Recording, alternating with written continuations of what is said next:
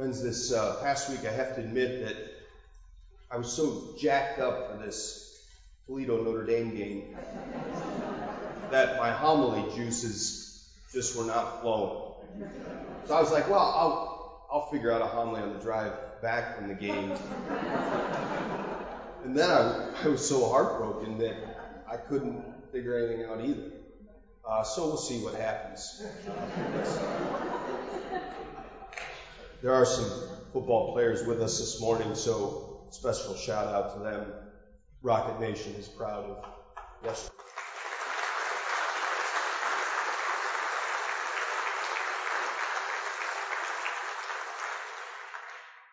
I just thought my prayers were going to be better than all the Holy Cross priests and Catholics at Notre Dame, but we just fell a little short. In the time that I did reflect on the readings, I was really drawn to the line that Jesus says in rebuke of Peter. Peter, you're seeing things you're thinking not as God does, but as human beings do. You're thinking not as God does, but as human beings do. And I mean, how easy is that for us? How tempting is that for us?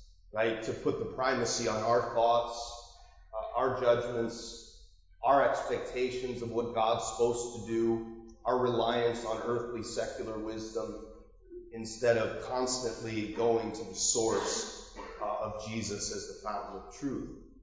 Like I just think that's so tempting for all of us to see the world without the view of eternity, right? Without God's lens, right? Because in some sense, that's a great definition of faith, right? A supernatural viewpoint, right? It's to see the world with kind of supernatural glasses, spiritual glasses, to see things from God's point of view rather than primarily our point of view.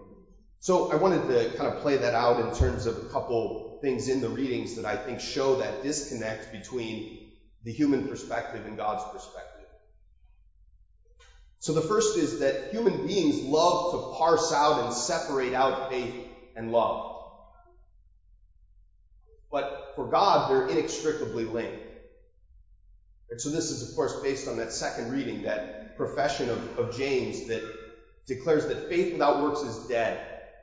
Right? In this passage, with a number of passages in Paul's, of course, we're at the center of the Protestant Reformation. And what is the relationship between faith and works? What is the relationship between faith and love? Right? And we kind of like to parse those out, and it's easy to do. Like we can think, because I'm faithful, right? I believe in Jesus. I think he's really important. I come to Mass. I pray once in a while. Like that exempts us sometimes from the radical demands of the gospel. Right? Like because I have faith, I'm exempted from some of the radical things that Jesus might demand of me in the living out and expressing of that faith. But it also can be true on the other end. We can kind of rely on the fact that we're just kind of a good person.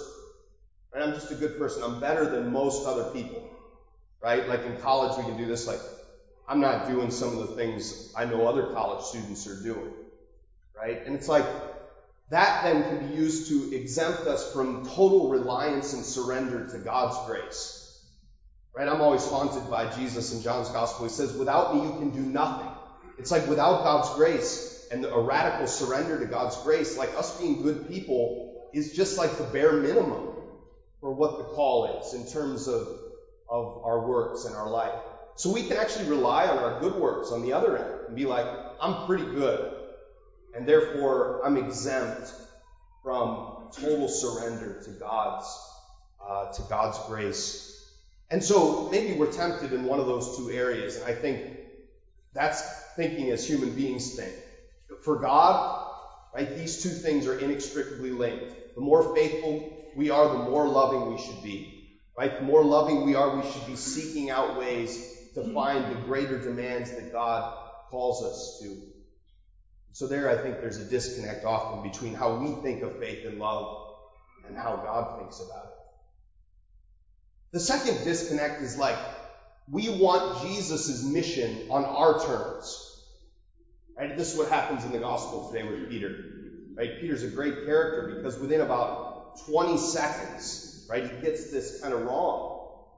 So, he starts to say something really good. You are the Messiah. And in Mark's version, unlike Matthew's, Jesus cuts him off right at that. Because I think Jesus kind of knows what Peter might mean by Messiah. Right? He says, you are the Christ. Jesus might know, Peter might mean by that what a significant amount of Jews expected about the Messiah, right? Which was this kind of wonder worker who was going to provide a kind of political liberation from the oppression of the Romans, right? It was an earthly liberation. It was a material liberation. And Peter just cuts him off. Jesus cuts him off. He says, don't tell anybody what you just said, because I don't want anybody misinterpreting my mission as primarily about political liberation. Right? It's not primarily about earth. It's primarily about heaven.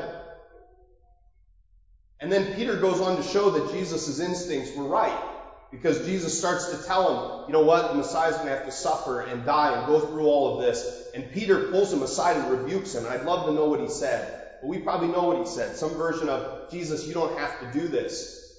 Okay, God can save us anyway.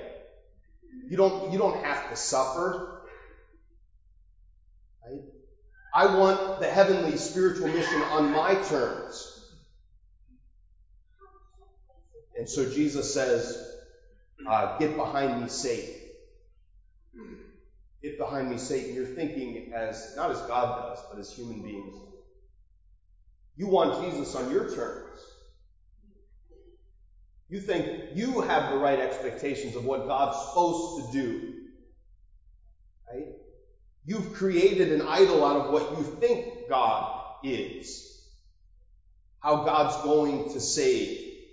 Right? What God's going to do. God's plan. You think you know.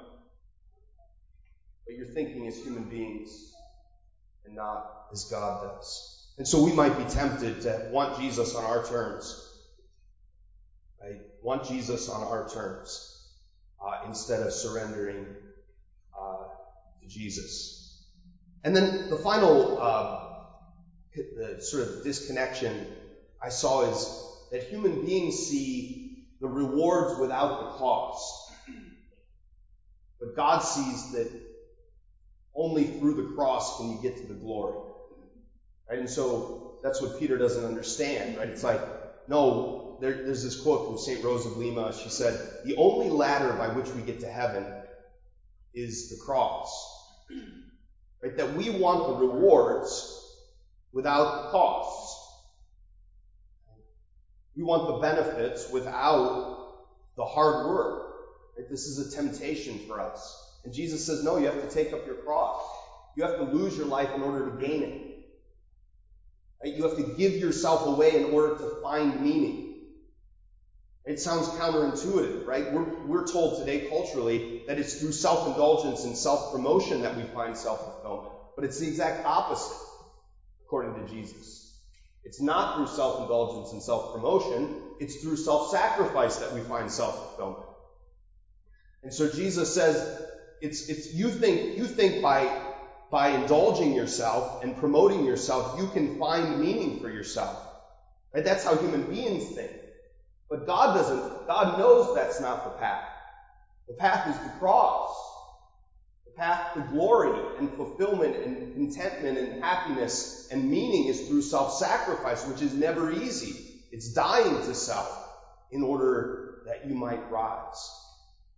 So we might be tempted to think that as well, that we can have it all without the requisite hard work of daily taking up our cross, whatever crosses that we bear, which we bear very uniquely, all of us, the particular crosses that we bear.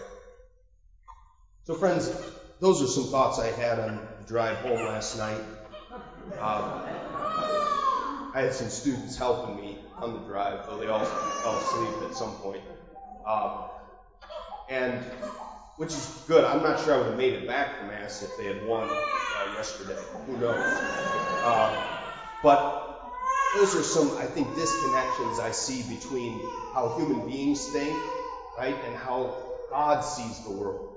And I think our mission in faith, right, is to try and strive to see the world from the divine perspective. To see the world not as human beings do, but as God does.